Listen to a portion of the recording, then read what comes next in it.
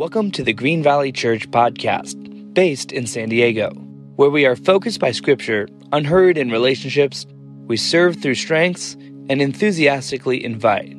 We're so excited you found us.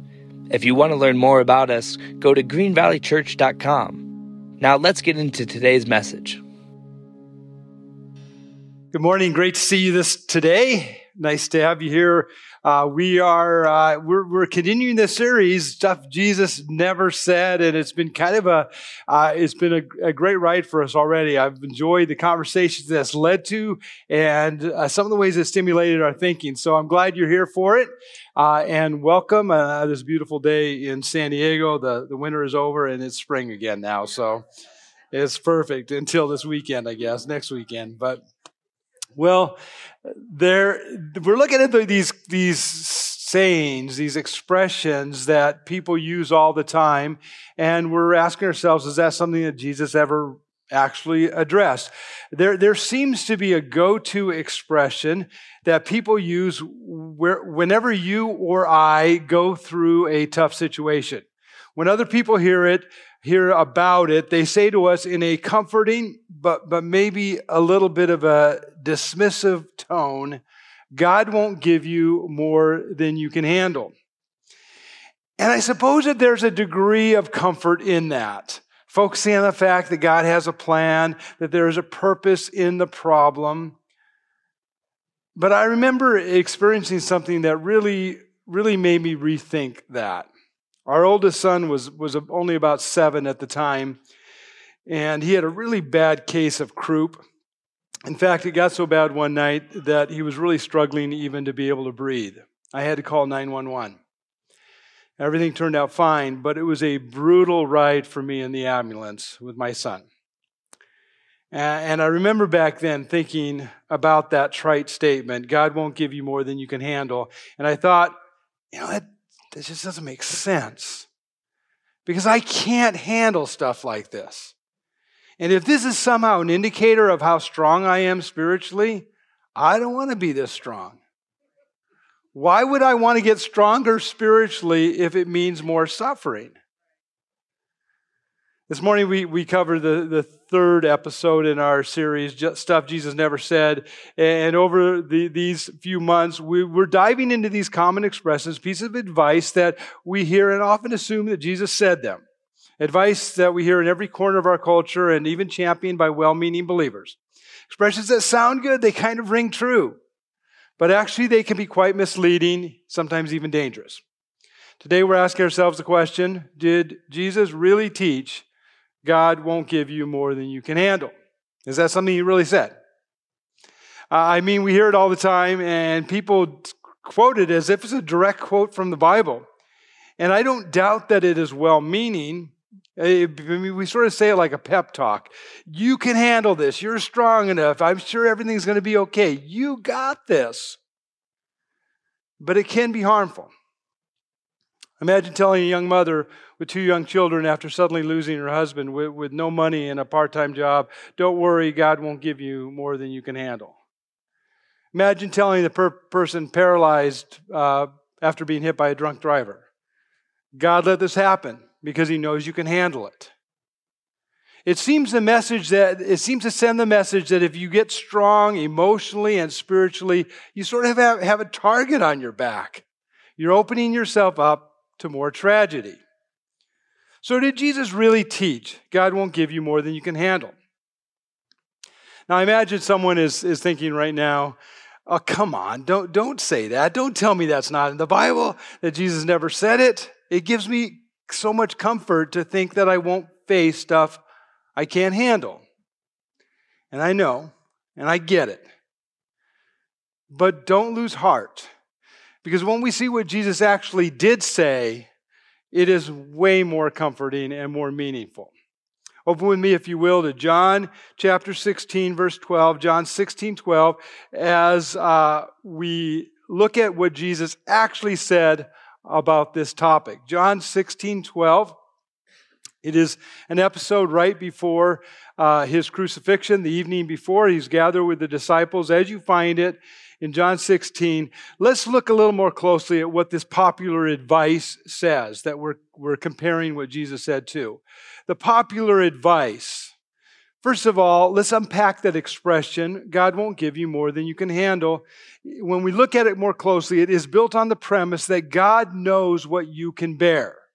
God knows what you can bear, and there's nothing wrong with that. We would all agree with that part. If God knows everything, He certainly knows our load limit. He certainly knows our bandwidth. He knows better than we do what we can bear.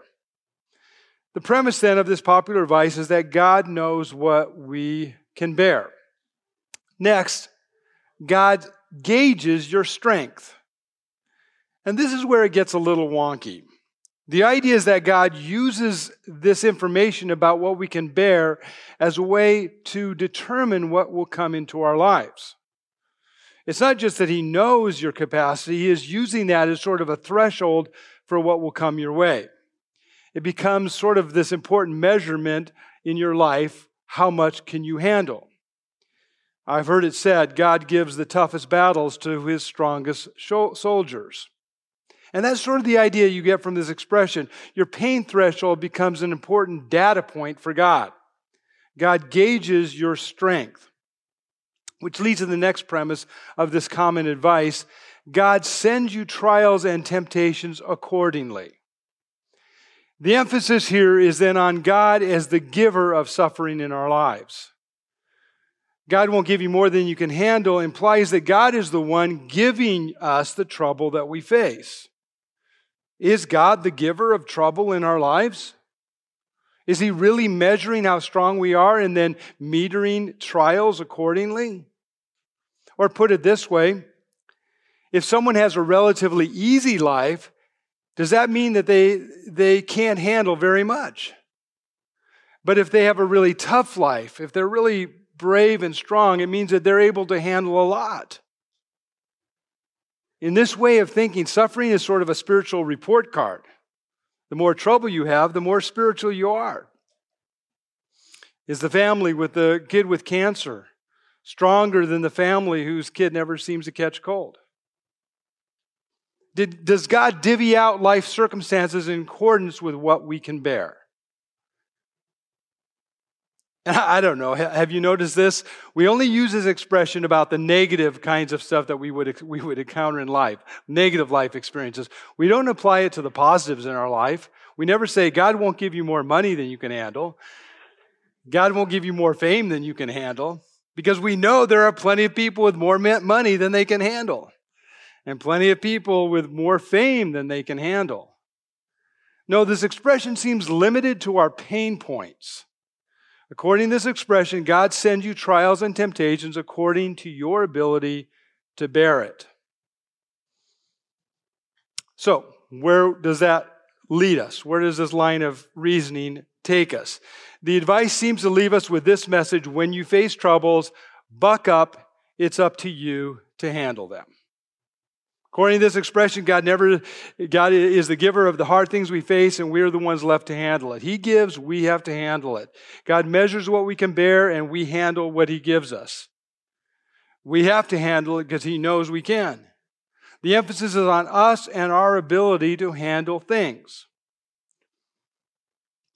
which doesn't fit with reality. As Lisa Turkist puts it, she explains, if we keep walking around thinking God won't give us more than we can handle, we set ourselves up to be suspicious of God.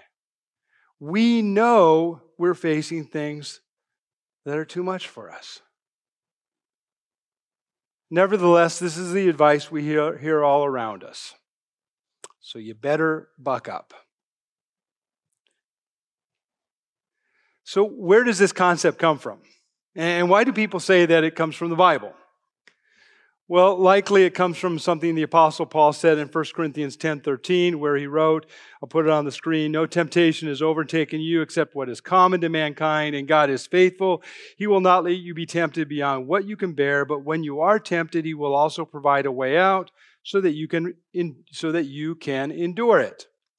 Now, I suppose on the surface, you can quickly skim this passage and get that meaning. But a deeper look reveals that that is not Paul's point at all. And if we were doing a series that was entitled Stuff Paul Never Said, I would point out that these temptations that Paul is talking about here are not given to us by God. It does not say that they come from him. It simply says they overtake you. And later in the Bible, James 1:13, it says that temptation is not from God. So it doesn't say that these temptations come from God. Nor does it say that God tailors these temptations according to each person's capacity. Some more, some less, according to what they can handle. Instead, it says they are the same for everyone, for all humanity, common to mankind, not something that is uniquely portioned according to our spiritual aptitude. And again, I'm not talking about what Paul didn't say, but if I was, I would point out that the reason we can handle it, the reason that we can stand, is because of what he provides, not our personal stamina. Anyway, I'm not talking about Paul anymore, but just this. If Paul really believed that God doesn't give us more than we could handle, why did he write elsewhere, we do not want you to be uninformed, brothers and sisters, about the troubles we experienced in the province of Asia. We were under great pressure, far beyond our ability to endure, so that we despaired of life itself. He goes on, but this happened that we might not rely on ourselves, but on God who raises the dead. Paul clearly understood that he faced things that he couldn't handle on his own. And so he needed to rely on God. So how about we look at what Jesus actually said? By now you found John 16, verse 12. It is the night before the crucifixion. The disciples are gathered in the upper room. Jesus is explaining to them what is about to happen in the hours ahead. And after going on for quite some time, Jesus pauses. He looks around the room and he says this. He says, I have much more to say to you. Verse 12, I have much more to say to you, more than you can now bear. Jesus has been telling them about his departure, but now the disciples have reached their capacity. Jesus discerns that for him to continue would be unbearable. So he says, I have much more to say to you, but it's more than you can now bear. So when it comes to the expression at hand, here's the first thing that Jesus said. Jesus said that God knows what you can bear. Well, that's exactly what the other one says. Hang on for a second. Again, Jesus discerned that that if he were to go on about the details of his arrest, his trial, his crucifixion and death, the disciples couldn't bear it. They couldn't handle it, not right now. And of course, the same was true about them actually witnessing those very events. If they couldn't handle the words, they certainly couldn't handle the experience. Indeed, in the next few days, that would bear itself out. They couldn't handle it. They feared, they fled, they hid. One of them betrayed him. Another one denied even knowing him and went back to fishing. The record reveals that they couldn't handle the events around Jesus' arrest and crucifixion. And Jesus knew this. He told them that they could not bear it. And not to be too hard on them, we couldn't either. So reinforced with his words that God knows what we can bear. So far, Jesus is in agreement with the popular advice, at least on this first point. If you compare the charts on the outline, the first 2 points are the same. God knows what you can bear. But here's where he parts company. Notice what Jesus says next in verse 13. But when he, the Spirit of truth, comes, he will guide you into all the truth. Surprisingly, Jesus does not say, like Jack Nicholson did, you can't handle the truth. Jesus does not say, I know you can't handle all the truth, so I won't give you any more. Surprisingly, Jesus' solution was not to stop at what they could handle. Jesus' solution was to equip them with the Holy Spirit so that they wouldn't have to handle it on their own. Again, verse 13, but when He, the Spirit of truth, comes, He will guide you into all truth. He will allow you to take in what you can't bear now. And that's exactly what happened. The arrival of the Holy Spirit in power just a few weeks later equipped them to face so much more. In many cases, things that they could never handle on their own. So here's the point. Instead of God gauging your strength, God gives you His strength. God gives you His strength. He empowers you for what is beyond you. God will give you His strength for whatever you face. Instead of exempting you from life experiences because you can't handle it, He equips you for whatever comes your way. Which is good news, because for all of us, eventually we will face things that we cannot manage. The things we cannot manage any more than the disciples could manage on their own when Jesus told them to feed the crowds with, the massive crowds with 5 loaves and a couple pieces of fish. The key is to rely on God, His strength, His Spirit. As Paul said earlier when we mentioned to rely on God who raises the dead.